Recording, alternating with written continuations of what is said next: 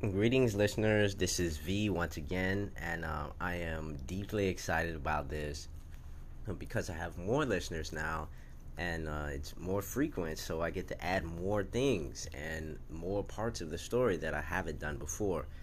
And once again, hit the subscribe button. Let me know what you guys think. I'll add more details and detailing to it. Now, particularly speaking, this is the part in the story where it got to the third book. Now, I was writing this years ago, and the thing that excites me most is because it gets into this sense of rhythm. I was getting into this sense of continuity and this sense of clarity when it came to explaining the characters in the story. Now, I had always described to others that there were different settings, like there were giant trees or there were people underneath the sea. But in this particular story, I had a floating island. Now, in my mind, I had the island fashioned off in this futuristic type setting. But all the while that all the chaos was going on down below, this particular island mysteriously still floated. And I love that because I never explained their story from the beginning. It's just initially there, and that's where they start as a reference. And so the refugees have experienced everything on the surface and everything that the chaos has brought, but it twists into something else because they meet these other beings who are as curious of them, and it turns into this two-way street where they get information and vice versa. The refugees get help. Now, where I left off at the last story was Renzo. Now, Renzo was one of the refugees that everyone tended to surround, but then too look for leadership. And then there was Ayaz, and he was the second, but he was a bit more hard nosed. And now at the beginning, or at the beginning of this story, and at the end of the last, they run or they go up to this precipice of the island or the summit, and they're looking off into the distance, and then a giant beam shoots off and lands on their hands. And so initially, all of the people that are there start hearing this voice in their mind versus hearing anything else. And so these guardians appear, and they look like floating, I don't even know what you would call them, knights or beings with wings. And that's where this story begins. So I know you will love this story. I know I'm so excited about more people vibing off of it, and I will add a little tidbit at the end just to let you know what to be looking for and other things that I'll be adding. So thank you so much, and I look forward to hearing from the rest of you guys as to what you think too. So, yep. Once again, this is the Floating Isle Part 3.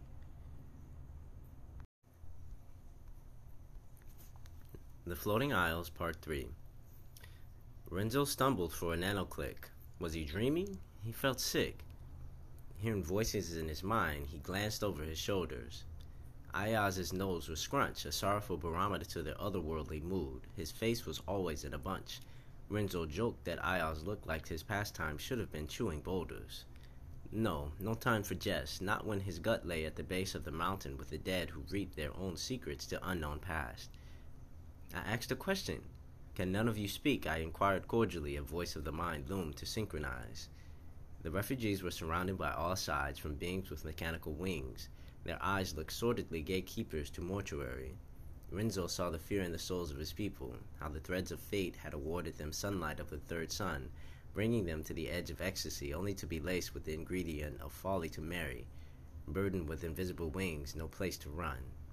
He was unprepared to fathom a city amongst the clouds for one, two, to have whomever this was speak to him for all of them without speaking a word. Perhaps this was a skill he forgot before the day of forgetfulness. How charming, something else to learn. Ayaz spoke loudly before Renzo could moisten his throat. We are wayfarers. We came in peace, seeking shelter and food. We do not even know our proper names. We hail from the valley. I thought you should know. If it is death that should be had, have at thee, heroes. 24 winged manfords landed upon the ledge, broad in shoulders. I told the elders that there were others beneath the clouds. I should have bet those old oafs. How could we have known? We have just begun to discover this old clod, how far the knowledge of fear goes.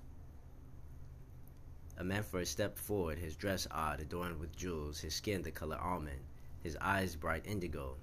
He spoke with the command of a baritone voice. All felt hurts of zero sharply. You look upon the isle of Isidora. I am the watcher. We will reconvene with the gatekeeper and the herald. You are all safe for now. Follow me. A beam of light, the shape of the hand, shot across the ledge. Renzo finally spoke in disbelief. How charming.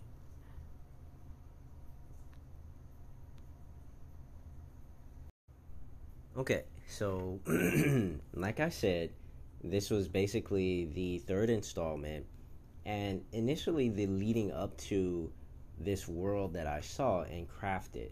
Now, there is no way that an artist can say that he spends his time, and there is no iconograph delineating what it is that an artist should and shouldn't do. It's initially those things that I have in my mind when I spend my time is to soak in information and then retain information in the most creative of aspects.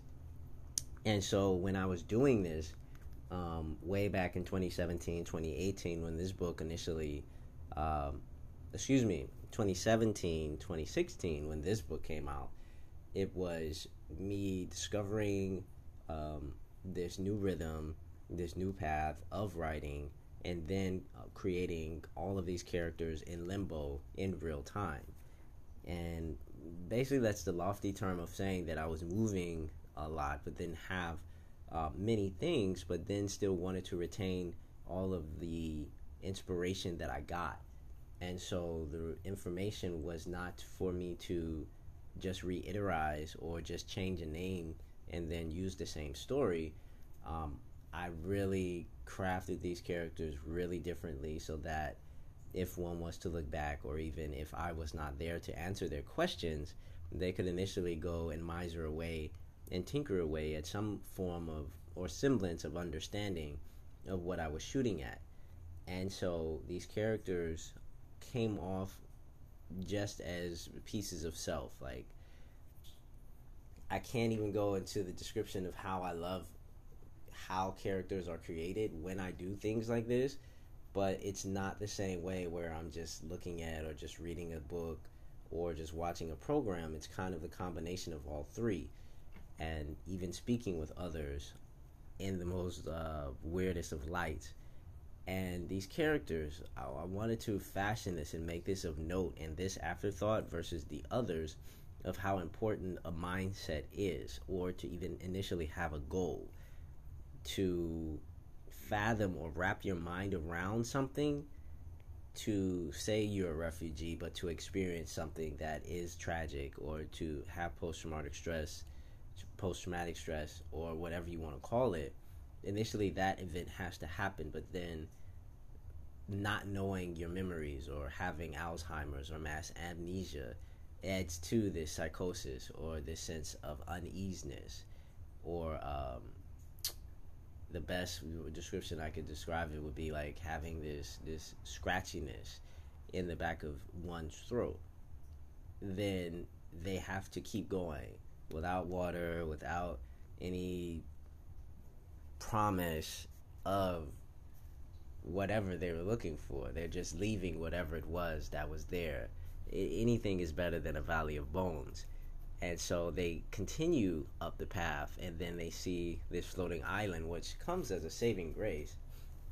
But then afterwards, what happens transpires is that they have this otherworldly experience of what they experienced from the beginning, and that's just discovery. And so they hear someone's voice in their mind, which is science fiction at best, but then they are tripped out by these beings appearing, and so they manifest before them or even teleport over there and are floating before them as they speak without moving words, or without moving their lips, but still speaking words.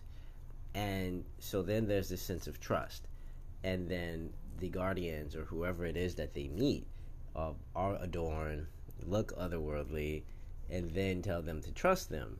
So these are all things compounded in the back of one's mind when you look at these characters, and then as continually how they go and progress on as a character develops. I go off and meander with this other character who is in this group, but I don't initially name her as a name just yet. And she's a part of the group that goes and gets transported to the island, but then goes and wanders off on her own personal journey. And I wanted to also make a note that all of these characters have their own personal journeys that they have. So what I wanted to be of a great mystery with it, because there's so many things that can happen in a moment, in an event. And so, yes, with these things that happen, it comes with a discernment of, well, that could happen, this could happen, that could happen, and still have that sense of excitement as if you were a child. And I love this. I love that element. I love playing with this, even if you know what is to happen. To me, reading this to you adds this different sense of flavor, and I'm excited about others who want to download this, subscribe. I'm excited about the new listeners. Please keep listening. This is going to be a great story for you, and it's already turning out into an experience for myself, because I'm excited to even record it again, and just to describe the flavors and textures, because the floating island was a complete different setting than I had from the others. It pretty much was something that like I described before in the last one, was a part of like a comic book setting. And so it's like a citadel, or even different colors, but it's not gray, and it's not so much blue. It's kind of teal and kind of magenta, and the sky is a different color, and all of these different things when you have a different planet. Literally, it's not something that one could even compare to Earth or anything in our star system. Something with different moons and different suns in the background. So it's kind of like a proverbial, what would you describe it, like 3 different suns in the sky. And so then you have like a dawn dusk. It's a really trippy experience that science fiction people understand in the highest regard when it comes to even describing this. And I like this so much. And thank you, listeners. Be looking for more content. This is only the beginning when it comes to this, and the last book I'm rounding out. So I finished my personal goal for this year of completing this audiobook, and I'm already working on the next one. So that one, coupled with me working on the 4th book, it's a lot that I'm working with. So bear with me. And this is V once again. I'll just go with my moniker V, but knowing that my name is Vernon English, and this is Spiky Bebop. So once again, thank you so much. Thank you. Hit the subscribe button. The more you listen, the faster I upload, and the more content that you will have. So thank you.